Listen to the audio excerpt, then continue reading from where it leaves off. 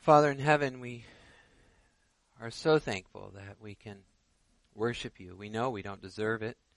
We don't deserve to come into your presence. We don't deserve to be called by your name. We don't deserve to be your flock or your sheep. And yet you in your grace have chased us down and brought us back. You loved us, you found us, you saved us, you redeemed us. You're transforming and remaking us. You assure us, you encourage us, you give us hope. Lord, in today's message, I pray that you would do that. I have no idea where people are at.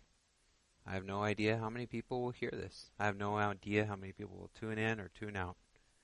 But I pray that forever, for whoever is listening today, that your word would speak to them. In Jesus' name we pray. We love you. Amen. Welcome here if you're just joining us. My name is Pastor Jeremy Lobdell.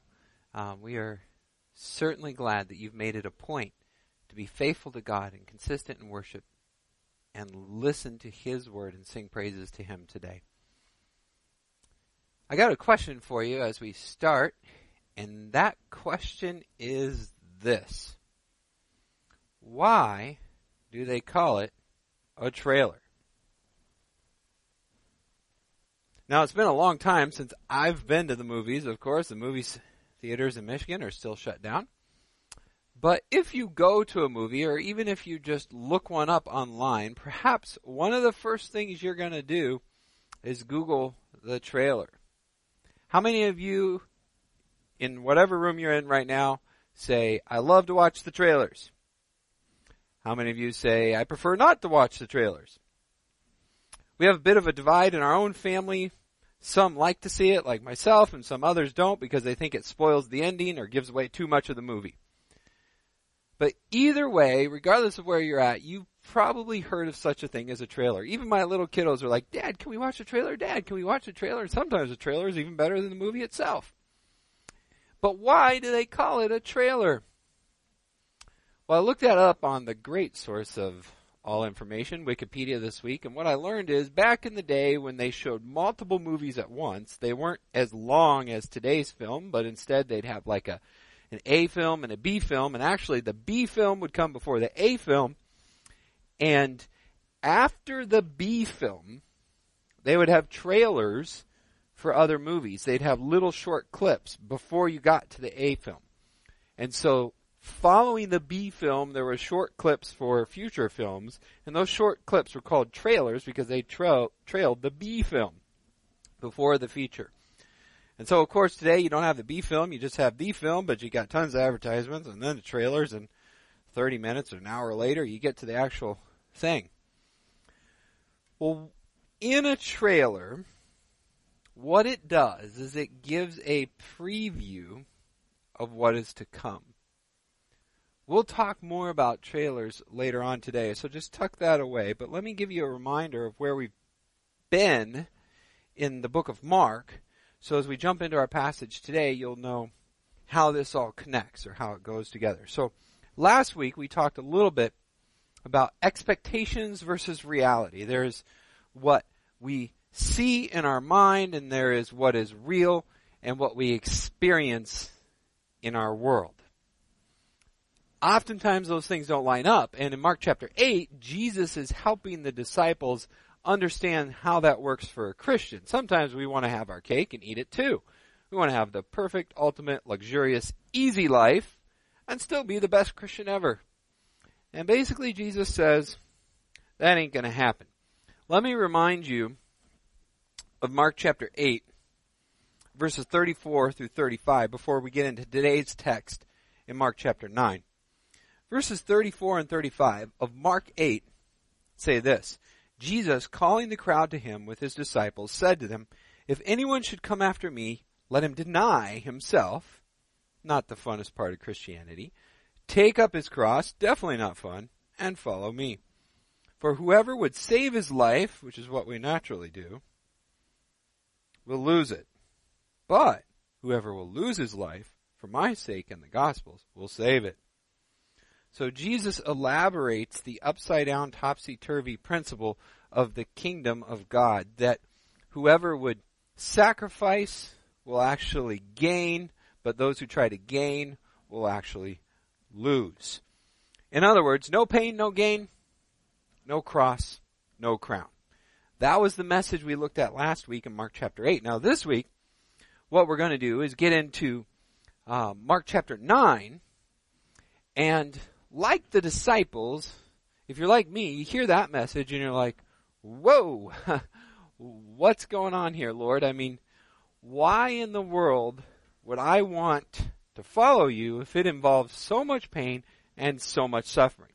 If we could just be honest, just you and me, Lord, really what I want to ask the question is, what's in it for me? What's the benefit of being a Christian? Why am I doing this? If it's going to be hard, it's going to be difficult, there's going to be self-denial and cross, am I really interested? What is our hope? What's in it for us? Today I want to approach that question with you from Mark chapter 9. And we're going to do it in three ways. We're going to ask three questions that you've probably asked of many other things. And those questions are, who, what, and when? Who, what, and when? Mark chapter 9 today is going to answer those questions that tell us, what is our hope, or why are we doing this? What's in it for me? Who, what, and when? Mark chapter 9. I'm actually going to back it up a verse or two just so you can get the emphasis of this chapter. So I'm going to start in verse 38 of chapter 8, which is the last verse of chapter 8. So Mark 8:38. It says this. Jesus is talking to his disciples and the crowd around him. He says, "For whoever is ashamed of me and my words in this adulterous and sinful generation, of him the Son of Man will also be ashamed when he comes in glory of his Father and with the holy angels."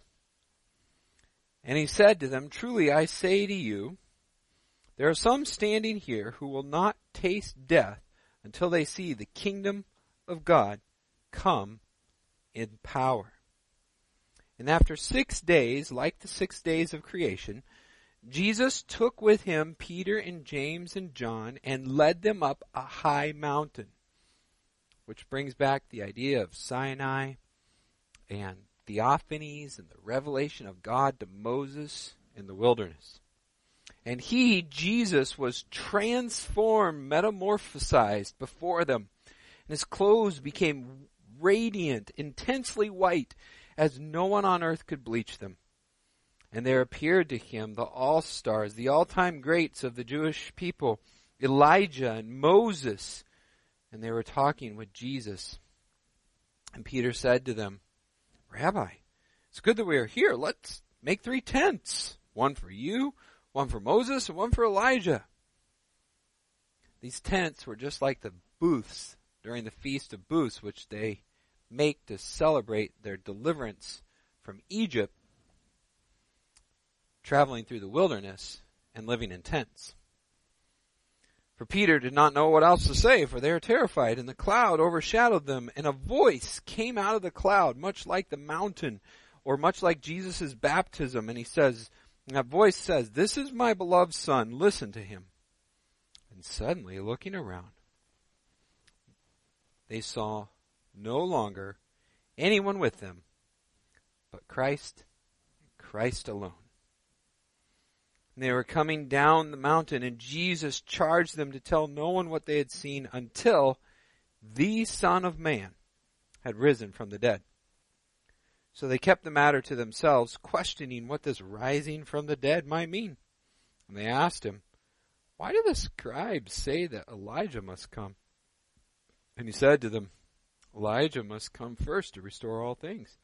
And how is it written that the Son of Man, that he should suffer many things and be treated with contempt? But I tell you," Jesus tells you, "that Elijah has come, and they did to him whatever they pleased, as it is written of him." This is the word of the Lord. Thanks be to God. So let's answer those three questions today, if we may. We'll start with the first one, who?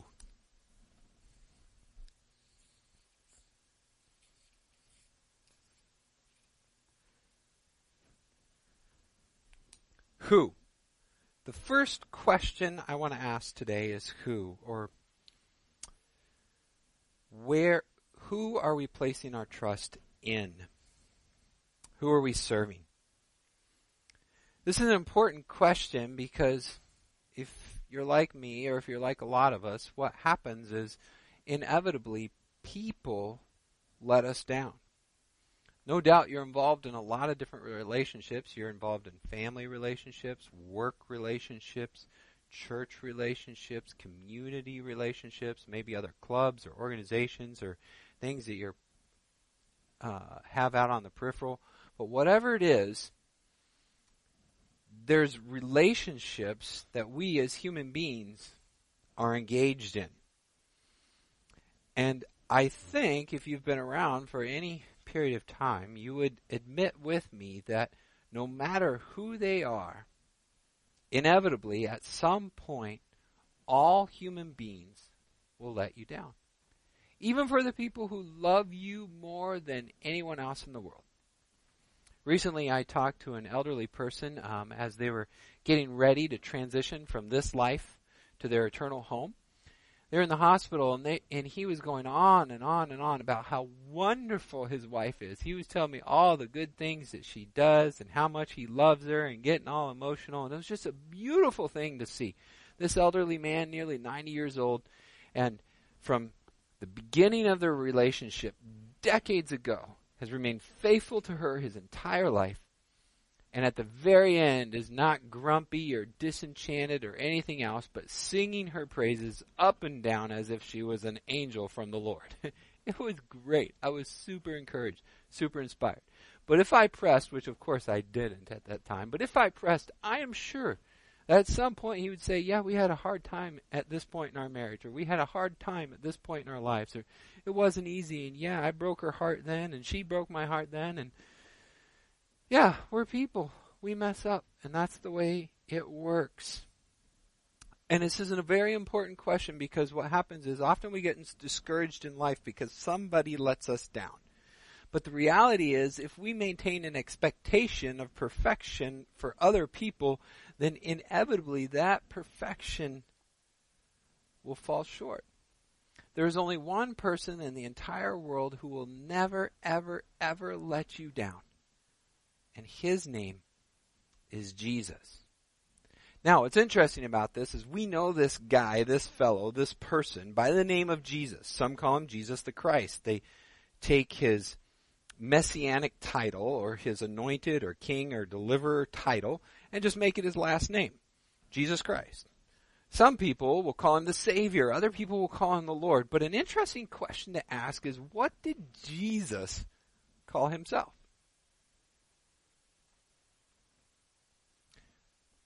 If you're paying attention, look at your neighbor and look over at them and say, the Son of Man. Now, as we look at the book of Mark and we Google this title or search this title, what we find out is the major title, the major name that Jesus called himself was in fact the Son of Man. Now look at your neighbor and be like,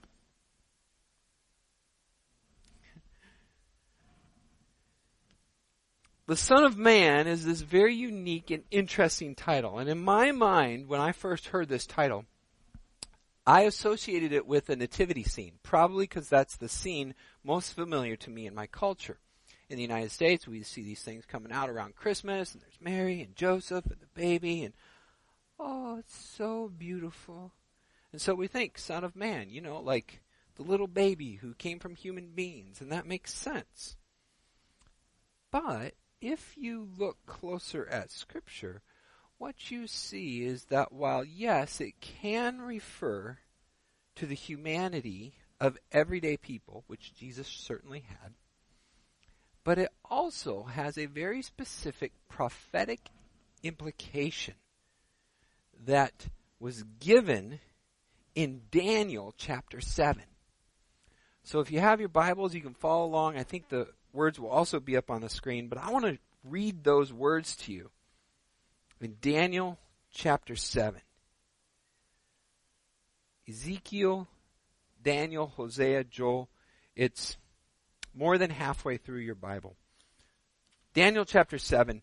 And what my hope is that as we look at these words of Scripture, that it'll begin to transform our image in our mind, what we think of when we read through the Gospels or the New Testament letters of Matthew, Mark, Luke, and John.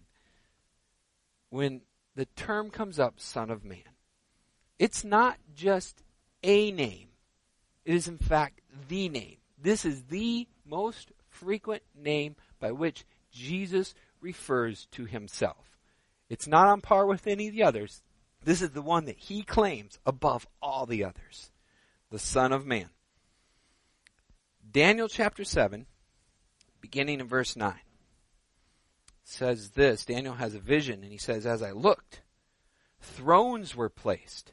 So the first thing you associate with the Son of Man is the throne. Rule, authority, power. And then it says, the Ancient of Days took his seat. Whoa, whoa, whoa, whoa. The Ancient of Days, you mean like the Eternal One, the Almighty God, the one who is and was and is to come? Yes. Authority, rule, power, eternal nature. His clothing was white as snow. His hair of his head was like pure wool. His throne was like fiery flames, its wheels of burning fire. Oh, this is awesome. This guy is this amazingly beautiful, majestic, all white, eternal, all powerful, fire breathing, incredible being. And a stream of fire came out before him. Thousands upon thousands served him. Tens of thousands stand before him. He makes Prince Ali look like a pauper. And in the court he sat in judgment, and the books were opened. This is the Son of Man. Then in verse 13 he says, I saw in the night visions, and behold, the clouds of heaven, and there came one like, look at your neighbor, the Son of Man. And he came to the Ancient of Days and was presented before him. And to him was given dominion and glory and a kingdom, and that all the peoples and nations and languages should serve him. And of his dominion is an everlasting dominion which shall not pass away, and his kingdom shall not be destroyed. Now that is a powerful dude. The Son of Man is described in Daniel chapter 7, the prophetic vision of the end time in which God will rule the world with justice and might. Here comes the Son of Man, the Ancient of Days. And this is the title that Jesus used to refer to himself. Now, you probably say, well, why didn't his disciples recognize it? Well, why don't we recognize anything? Lord screams and shouts at us, but half the time we don't hear him anyways. Such was the case with them, and this was a common name, so it could go both ways, which is kind of cool, because at the same time Jesus is claiming ultimate power and authority and divinity, he's also claiming his association with humanity, and he weds those things perfectly together, as only he can, the God-man. So it is the perfect term to describe the one who will never, ever, ever fail or disappoint us, the Son of Man. The Ancient of Days, the God who sees, the God who judges, the God who's just, the Son of Man, the one who associates with us and serves and condescends to make himself known, the Son of Man. So the first question I want to ask today, when we talk about why are we doing this, we're doing it for Christ. We're doing it for Jesus.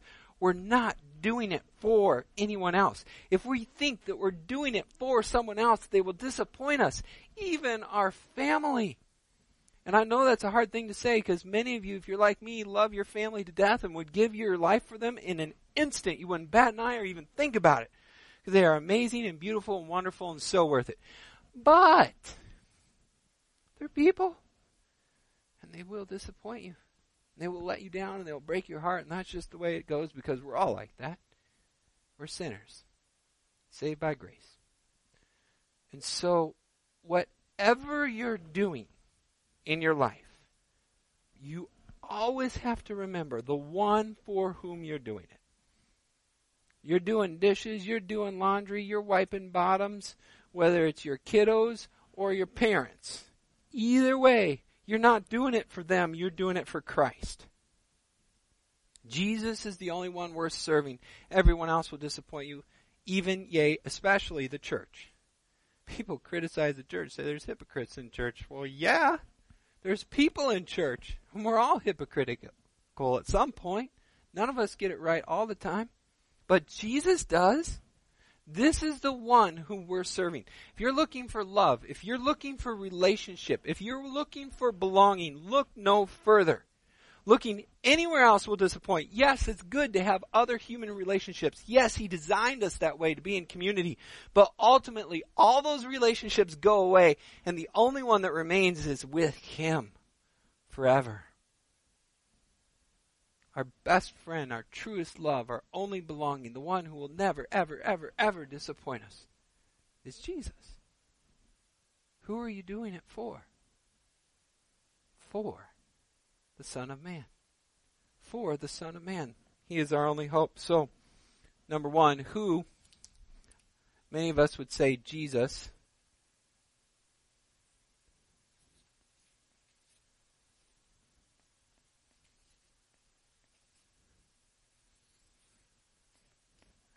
But I want to emphasize today what Jesus emphasizes, and that He is the Son of Man, the prophetic one given in Daniel chapter 7. Well, Pastor Jeremy, why are you hitting on that so hard? Well, look at your text again and see. Verse 38, the Son of Man. Verse 9, the Son of Man.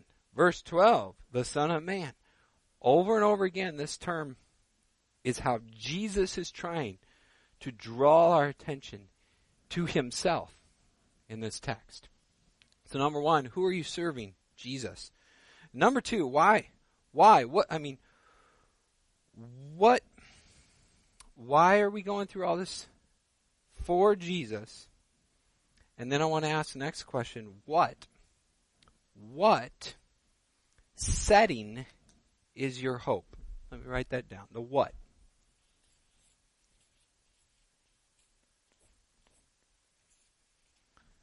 So number two is what? Now originally I thought about saying where, like where's your hope, but I think that's a little too nebulous. Instead, I want to be more specific and say, what setting is your hope? What setting is your hope? And the reason I'm saying that is because, like people in other relationships, if we're hoping in people other than Jesus, who we're hoping in is going to disappoint us. Similarly, if we're hoping in some setting other than the kingdom of God, all other settings will disappoint us. Now, I know the kingdom seems a bit nebulous, but let's bring it down a little and say, okay, so where do we normally find our happy place or our sweet rest or our good spot? And there's a lot of answers you might give to that. One, for example, might be your home. You say, oh man, I hate my job, but I love my home. I just love going home at night. Sit back, relax, watch TV, eat some dinner, whatever. It's a good place to be. Maybe that's not the way home is for you. Maybe, for example, you say, actually, I like my job better than my home. I go there, I work, I get stuff done, and it's all turmoil when I came home. Maybe you like your job. Maybe it's not your home or your job, but you have a hobby. You like to get away from both, and you go out to the golf course or the boat or the lake or the shopping mall or wherever, and you put it all behind you, and you just get there, and you feel good. You hunt. You go out in the fields. This is your happy place, and no doubt you experience a taste or a hint of what heaven is like because all those other bad things seem to go away. But the reality is, just like people, all of those things will disappoint. Eventually, your home will break. Eventually, your job won't be so great. Eventually, you'll have a bad day at the golf course, and it won't be the best. The reality is, all those other things, though they might feel good for a short time, are not eternally satisfying. And I think all of us would admit that too. We work really hard to get our homes just right. We work really hard to do a good job at work. We work really hard to be able to carve out time to do the things we love and spend time with people. But even then, sometimes the best laid plans go to waste. And those things fall through. So where or what setting is our hope? It shouldn't be in my home, in my job, in my car, in my hobby. It shouldn't be any of those places. Instead, it should be the kingdom of God. Now, I know it's a little bit hard to wrap your mind around it because you say, the kingdom of God, that's so fuzzy, it's so foreign, it's so out there. What is that? Well, let's say it like this. Here's the thing. Without trying to make it overly concrete, the most important thing you need to know is that the kingdom is where Jesus and his followers are vindicated. Here's what's so cool. You know, we think about the future and the kingdom of God, and we think about Jesus because it's his kingdom. But it's not just his, it's ours too. In the New Testament, in 1 Corinthians, it says that we'll be resurrected just like Jesus was resurrected. He's a pattern or a paradigm or a model for us. And Jesus will be vindicated, shown to be who he says he is, and affirmed by God. And so too, just like Jesus, we who follow after him as well. Although we sinned, his work will cover us, and as a result, we will die and be resurrected. And when we are, we're given new and glorious bodies, and we will be vindicated despite all the wrongs that has happened to us and all the bad things we've ever done. At that point, the sin nature is fully eradicated, and we get to spend a perfect eternity forever with God in heaven. That is a good day. That's the future hope. That's what we're looking forward to. It's vindication. It is justice. It is righteousness. It is actually the one sweet spot that will never disappoint us. There's a song out there I think that summarizes this really well. It's called Almost Home by Mercy Me. If you're unfamiliar with it, I put a link to the music video on our Right Now Media page. You can go there through our website, click on that, and watch the video. It's beautiful. Neat story behind it. But the idea is that this world is not our home. My home is not my home. My job is not my home. My hobby is not my home. My happy place is actually the kingdom of God. And if I'm placing my hope, or if I'm placing my faith, or if I'm looking forward to that, then I won't be disappointed when all of these other things fall short. It's an entirely different perspective, and we have to get our minds here. This is absolutely essential. Earlier, in Mark chapter 8, when Jesus rebukes Peter, he says to him in verse 33, "Peter, get behind me, Satan." Why? "For you are not setting your mind on the things of God, but on the things of man." Peter fell into temptation because his mind was not in the right spot. His mind was on the Messiah now. He was looking at right now. He wasn't looking at the kingdom, the future of God. He was looking at his current circumstances and saying, "Lord, I want you to fix this, so don't go through suffering. Help end my suffering." And Jesus is saying, "No, the only way I can end suffering forever is for me to suffer first. And so, Satan, get away. I've got to go to the cross. And Peter, get your mind where it needs to be. Fall into line, soldier. Listen here. Get your mind on the things of God." And this is the command to us too. If you look at the New Testament, what it says in Romans chapter 12, verse 2, is that we are transformed, we are changed by the renewing of our mind. People who throw away that miss the power and transformation of the gospel. And it's not intellectual, it's not cerebral, and to cast it as such is an over-exaggeration and unfair to the text. Do not throw away the fact that Jesus gave you a brain and you need to use it. You are transformed, or you are changed by the renewal of your mind. Now, listen, here's what's super cool in there. That word transformed, I kind of pounced on a little bit when we read our text earlier. Today, in Mark chapter 9, this is what, if you have titles in your Bible, is called the Transfiguration. Now, that word, transfigured in verse 2, is actually metamorphosis. metamorphosis. And you probably know that. If you're a science person, you think about that with butterflies and caterpillars and cocoons. And you know, they're very hungry, and so they eat a lot of stuff, and eventually they turn into a beautiful butterfly. This metamorphosis is what happens here in Mark chapter 9. It's also mentioned in Matthew when Matthew describes Jesus' transfiguration. And there's only 2 other places in the New Testament where that word occurs. One of them is in Romans 12:2, where it says, be transformed by the renewing of your mind. Transformed is metamorphosis. The other is in 2 Corinthians 3:18, which says, we see now darkly, but we will be changed. We will be transformed. And then we will see and understand as we should.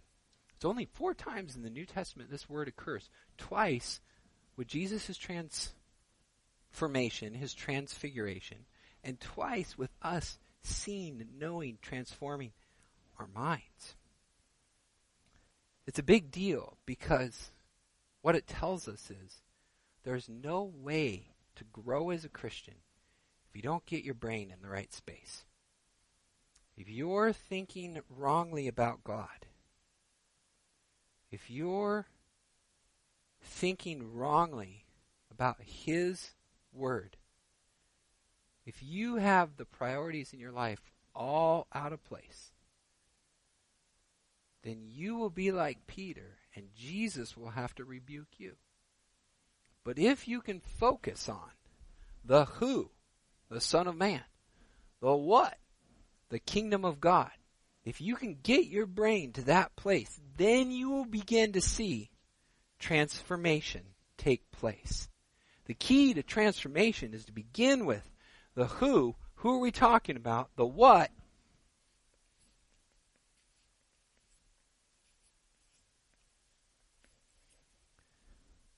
is the kingdom of God. And when we get there, all of a sudden things begin to change. They metamorphosize. So who? Jesus. What? The kingdom. And the last one, when. When. This is no doubt the question a lot of the disciples were asking, and we are asking too. When is this all going to take place? Because right now I don't see it. We're like the caterpillar in the cocoon, or we're like the very hungry caterpillar, and we're eating and nothing is changing. Doesn't seem to be going as fast as we would like. And what we have to understand is it is a process. In fact, it's a lifelong process. The end is not tomorrow or next week or next month or even next year. The end is the end for us, either when we die and go to heaven or when Jesus comes back. Our goal is to endure until the end. So, I already gave a hint, but let me read Mark chapter 8, verse 38 again. It says this, Jesus says, "Whoever is ashamed of me and my words in this adulterous and sinful generation, of him, the Son of Man, will also be ashamed when he comes in glory of the Father and his holy angels." Question here is not if, but when. There is no uncertainty in Christ. In him, the answer is always yes. And if your faith is in him, and if your future is in his kingdom, then there is an absolute 100% guarantee that it will happen. Your faith will be made sight when Jesus returns. There is no question, there is no doubt, there is absolute certainty, and it will be so glorious. That's why recently, you may have noticed our EFCA, our denomination, changed our doctrinal statement to include the word glorious, describing Christ's return. Not just because we think it's a neat adjective, but because it's essential to the good news of Jesus, that he is the Son of Man, the Ancient of Days. Fire goes out before him. Thousands sit in front of him. He opens the book to judge, and he sits exalted above all. It'll be so incredible and glorious. It is beyond description. And if we can get our minds there, then everything else changes. And the golf course looks small. The lake is little. Nothing matters but for Christ and His kingdom. That is what it's all about. Any day, any time, at any point you're experiencing discouragement, my question is, are you thinking of Christ and His kingdom? If not, you are not thinking of the things of God. Inevitably, that's when I get discouraged. I start feeling bad for myself. I see things around me and compare those, and they look bigger or better for somebody else or whatever. And then I realize, what am I doing? Jeremy, you're feeling sorry for yourself. Stop it. It's not about you. It's about Christ and His kingdom. And if I'm looking for that, then every experience I come into, whether it's suffering or pain or joy or whatever, is good because it is used for God and His glory. Who are we serving? The Son of Man. What are we all about? His kingdom. And when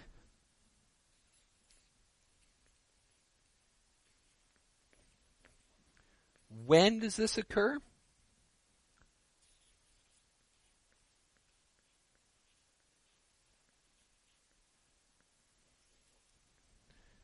When the Son of Man returns. It'll be powerful and glorious, beautiful and wonderful, and that is a guarantee. Well, I don't know when the movie theaters are going to open back up, but if you're part of some subscription service or something like that, you may be searching for things you can watch online, and no doubt you probably go and click on that little trailer. If you were to look in Scripture at the end, at the future, that film would be called The Return of the King, or The Glorious Return of Jesus Christ, the Son of Man. And if right below that title you were to see a trailer and you would click on that, do you know what you would see? The Transfiguration. Mark chapter 9 is the trailer for the return of the King. This is what the disciples are seeing, and this is what Jesus means when He says, hey, some of you standing here today aren't going to die until you see the kingdom of God. And we're so literal, we're like, oh, I don't understand. Jesus isn't there with all His angels. It's because He's giving them the trailer, the hint, the foretaste of what's to come. And when you see the King, you see the kingdom. Mark chapter 9 shows us the purpose, shows us the meaning. It shows us the joy. We get discouraged and we wonder, what's it all about? Why am I doing this? Christ says, pick up your cross, deny yourself, follow me. Why? If I do it for my family, at some point I'm discouraged. If I do it for my retirement, home, income, whatever, I'm discouraged. If I do it for my hobbies, they're no fun. They fall short. But if I am serving Christ in His kingdom, who? The Son of Man, then I am assured that when He comes again, there will be a reckoning. Every loss we suffered is repaid. Every difficulty we endured is rewarded. Every tear is removed. Pain is done away. And joy is distributed forevermore.